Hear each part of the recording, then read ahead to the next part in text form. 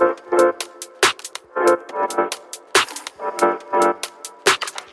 everyone, welcome to Savage to Sage, where we explore the evolution of entrepreneurs. In this show, we hear from leaders on the challenges and breakthroughs that have shaped them on their journey toward becoming a sage. Hey everyone, welcome back to Savage to Sage. Today I'm joined by John McDonald, the managing entrepreneur at Next Studios. Welcome, John. Hey, great to be here. Thanks so much for inviting me, Dan. I'm really excited to have you, and especially to hear more of your Savage to Sage journey. We talked a little bit before recording just about what we mean by that evolution. And I know you've had a deep history especially in the technology and the SaaS space here in Indianapolis and around the country. And now you're advising a number of SaaS and technology entrepreneurs through Next Studios. And so just excited to hear a bit about your story. And I know the length of time that we have, it'll be a little bit of a teaser. So maybe we can have you back on to share more in depth. But I'd love to just hear from your perspective. You have been in that space of savagery, of standing up a company, and then now you're advising a number of startup founders as well. You've spoken to kind of that expectation that technology founders have on them to produce, and sort of the impact that had on you and that you see having on a number of people. And I would just be curious if you could share a little bit about your story and that savagery, what was expected of you, and what were some of the consequences that you experienced by being in that world for as long as you were. Yeah, happy to. Well, the first funders of Cloud One, which was the startup company that we formed after I left IBM, were all Indianapolis Colts players, specifically offensive linemen from the Indianapolis Colts, a Super Bowl winning offensive line. And so talk about pressure to deliver, right? You're not necessarily just dealing with the run-of-the-mill venture capital. You're dealing with some very special individuals, right? And their ability to come after you if you don't do well. Also being the first time that I had founded a company, where I was in the seat. And I've been a part of other ones, but now I'm the guy. And so that, of course, first timeness of it adds to the level of self-expectation of what it is that you need to do to be able to deliver. The reality is that there's this myth that entrepreneurs are these wild and crazy, shoot from the hip, ram the torpedoes, run up the flagpole, let's see what happens. And nothing can be further from the truth. The reality is that entrepreneurs are almost exactly the opposite of that. We're risk takers, but it's calculated risk. I mean, deeply calculated risk. You can overthink it very easily and try to lay in what I like to call safety nets underneath the organization. Well, if that doesn't work, where do we fall through to? And what if that doesn't work? What do we fall through to? And construct a whole bunch of safety nets, that if they never get used, no one would know, but it's okay. I sleep better at night knowing they were there. You know what I mean? I can recall one time very early on that we were having an all company meeting.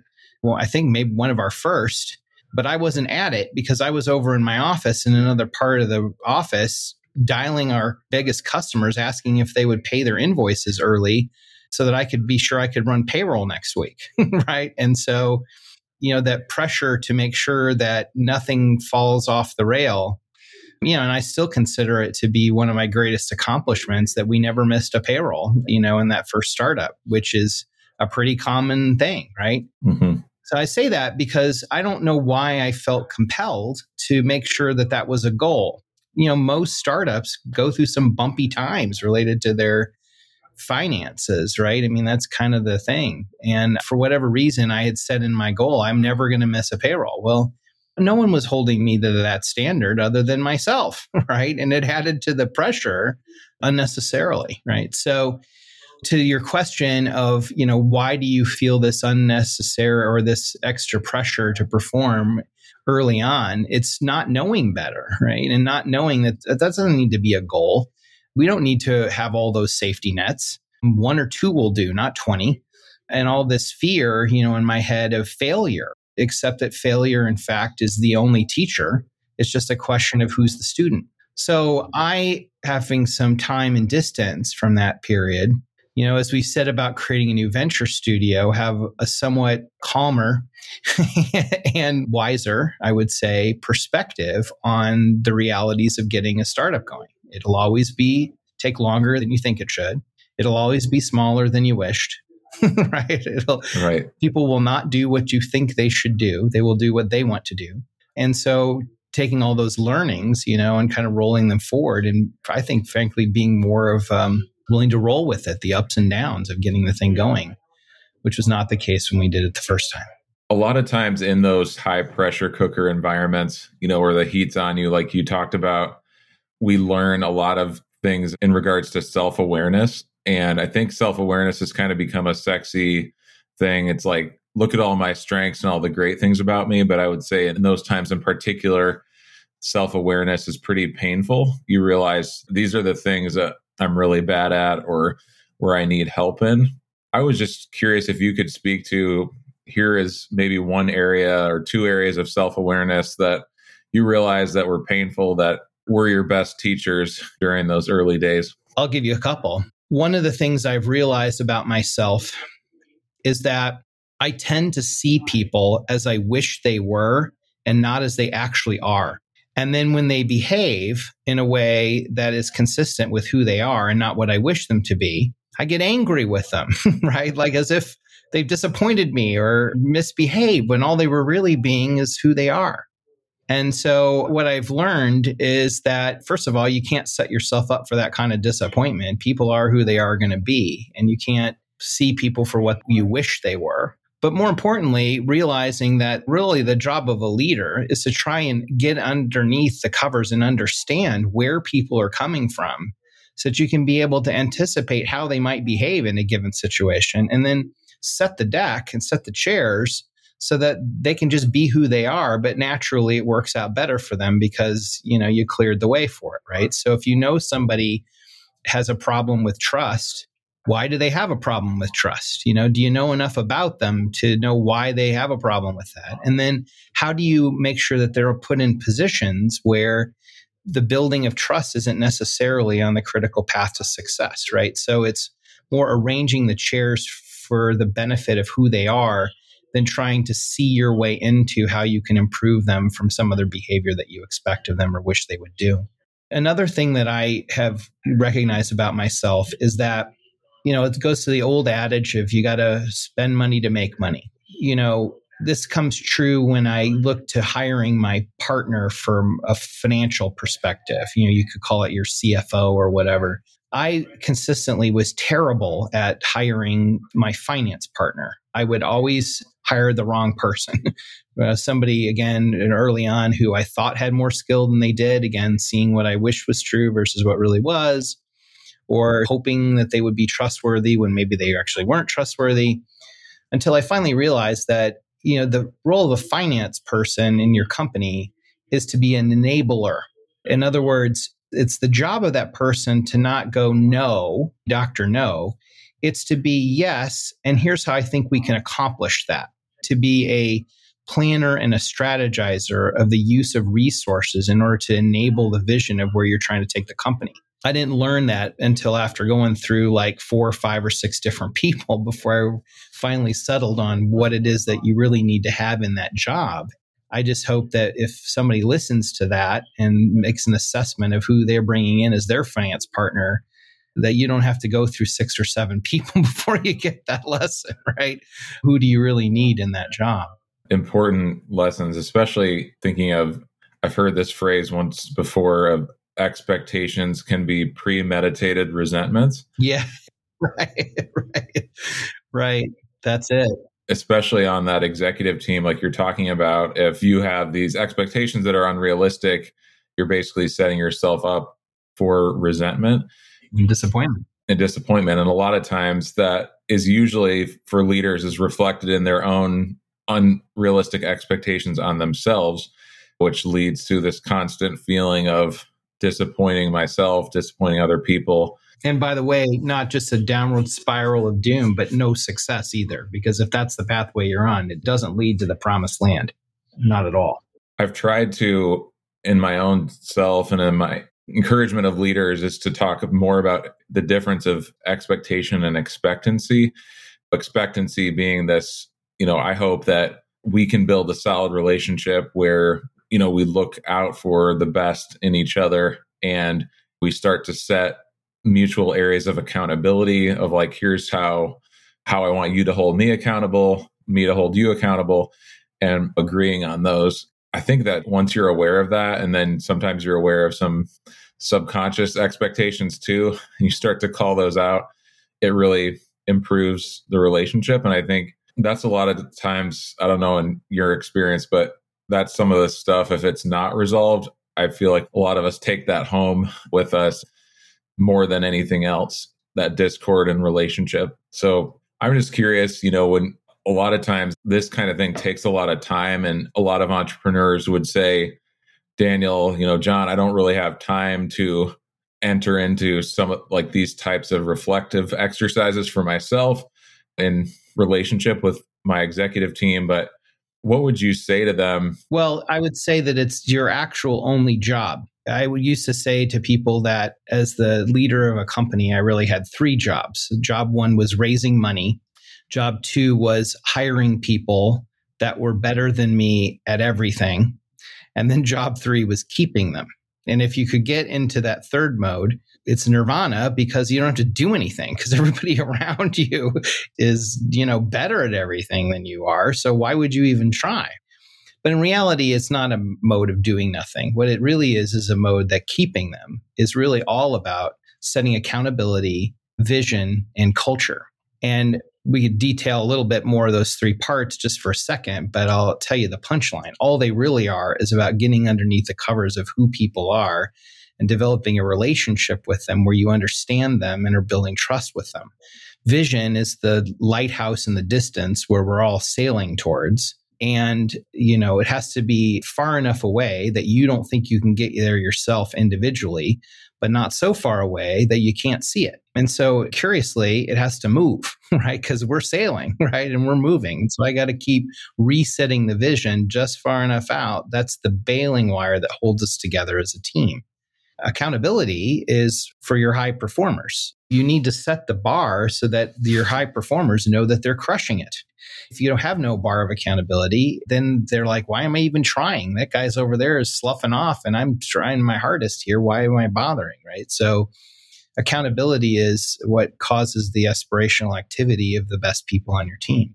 And then culture is frequently misunderstood for morale. It's not, it's different. Morale is how you feel about working somewhere. Culture is the unwritten rules about how things are or are not done at your organization. As I like to joke, if I randomly walked up to an employee and punched him in the face, how would he feel? Pretty angry, might punch me back, definitely go get a box and walk out, right? But nowhere in the employee manual does it say don't punch people in the face.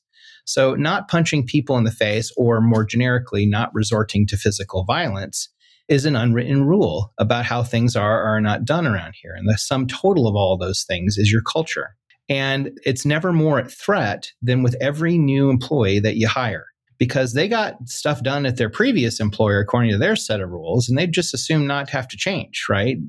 But they're not our rules, those are their rules. And so you have to be very cautious at the beginning of truly understanding where people are coming from, not just who they are as a person, but also what set of rules were you operating on before, so you can help you understand what our rules are and how they're different. And again, all of those things really get at to an understanding of people and how they work and how they're motivated. And that's key to keeping them. Do you understand me? And I'm very likely to stay working for you because I feel like I belong here and I fit here with who I am. Yeah, I appreciate that reflection. And the difference between morale and culture is really important. I was also picturing who I would not want to mess with on your team to get punched back in the face as well. So, yeah, they're all pretty tough. They would punch back, I'm pretty sure. That's awesome. So I know we've talked about this before in other conversations, but generally speaking, what we see in entrepreneurship is people, even sometimes people that are highly successful in their business, or at least they're marketing themselves highly successful, often have a lot of trouble being successful, what I'd say in life, with their families, their marriages, their personal finances, their mental health, their physical health. And I'm just curious, what have you learned the most personally about how do you hold all that intention? How do you not let, your work life just impact your personal life negatively and really prioritize those, that generally those areas of health? I'm going to say a couple of things, that probably people have heard before and, have been successful for me. But then I'm going to end that by telling you that part of the problem for me, or part of the solution, maybe you could say, is what is your definition of success? So I'm deeply jealously guarded of my evenings and weekends. Although I might open my email and read things, I rarely respond to anything unless it's between normal business hours, Monday through Friday. This allows me to cordon off that time to service my other interests in my life, starting with my family and my religion and all the rest of the things that are very important to me. But it also has the side effect of not setting an expectation with anybody else in the organization that somehow they all have to be online and working on the weekends and evenings because the boss is, right? So there's a double benefit of cordoning off and blocking those spaces as best you can. Now, obviously, there's leakage around the seams sometimes. Sometimes you got to fly out on a Sunday and you don't really want to get to the meeting on Monday. But to the degree you can be jealously guarded of certain blocks of time outside the regular business hours, it'll serve you and your team well for that fact. But to this point of your definition of success, when I ask people that, you get all kinds of different answers, right? You may hear that question and start thinking yourself, well, what is my definition of success, right? And some people will say, well, I don't have to worry about money, or I, have a fancy car or a big house, or, whatever it is, right? My definition of success is admittedly a little weird. It's when I don't have to be there anymore. So if you say, when do we say we've successfully finished a football game? When everybody leaves the field. When do you say you have successfully graduated from college? When you leave, right? And so really, in many ways, success is marked by a departure. And if I can leave something and it's still fine or working or close to fine, I consider that to be a success. If it still needs me or it's dependent on me in some way, we have not arrived at anything yet. We have not succeeded.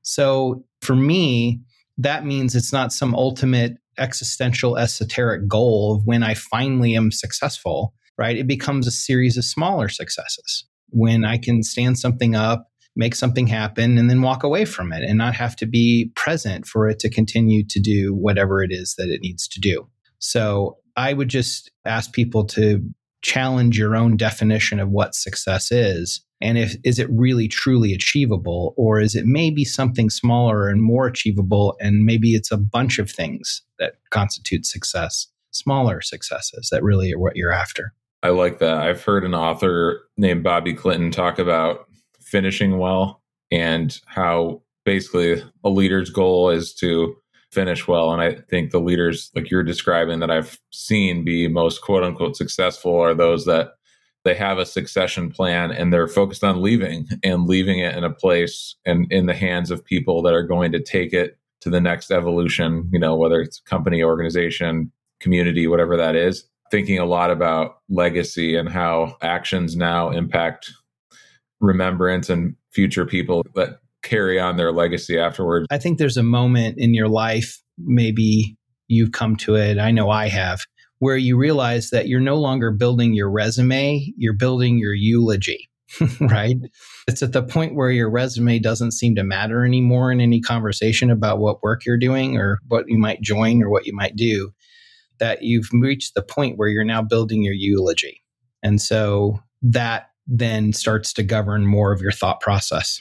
That's a really good thing to finish on. And I also just like to ask everyone at the end of every show what it is that you like to do to recharge, that you find this best recharges my battery than any other activity. I sing and play keyboards in my church's contemporary worship band. Oh, nice. And if it was the last thing that I did on earth, that would be the last thing I would give up. It is so much fun and so rewarding. I'm not any good at it. That's a problem. But I can tell you that it's super fun to do. So nice. Is there anywhere on YouTube we can find a recording of you doing this? Every week, regrettably. So, nice. Yeah, there's a lot of evidence to prove my point about not being any good at it, unfortunately. So that's awesome. Music is such a key to what I like to call soul care for a lot of people. So absolutely. That's awesome. So besides finding those videos on YouTube, where can people get in touch with you if they want to learn more about what you're up to at Next Studios? Yeah, you can hit me on LinkedIn or just go to nextstudios.org, all one word. Sounds good, John. Thanks so much for your time today. And like I said, this was just a teaser. We'll have to get you back on to share more of your story and your evolution. So appreciate it. I look forward to that, Daniel. Thanks for the time today. Thank you. Thank you for listening to today's interview. To view show notes or hear more episodes, please visit www.savagetosage.com.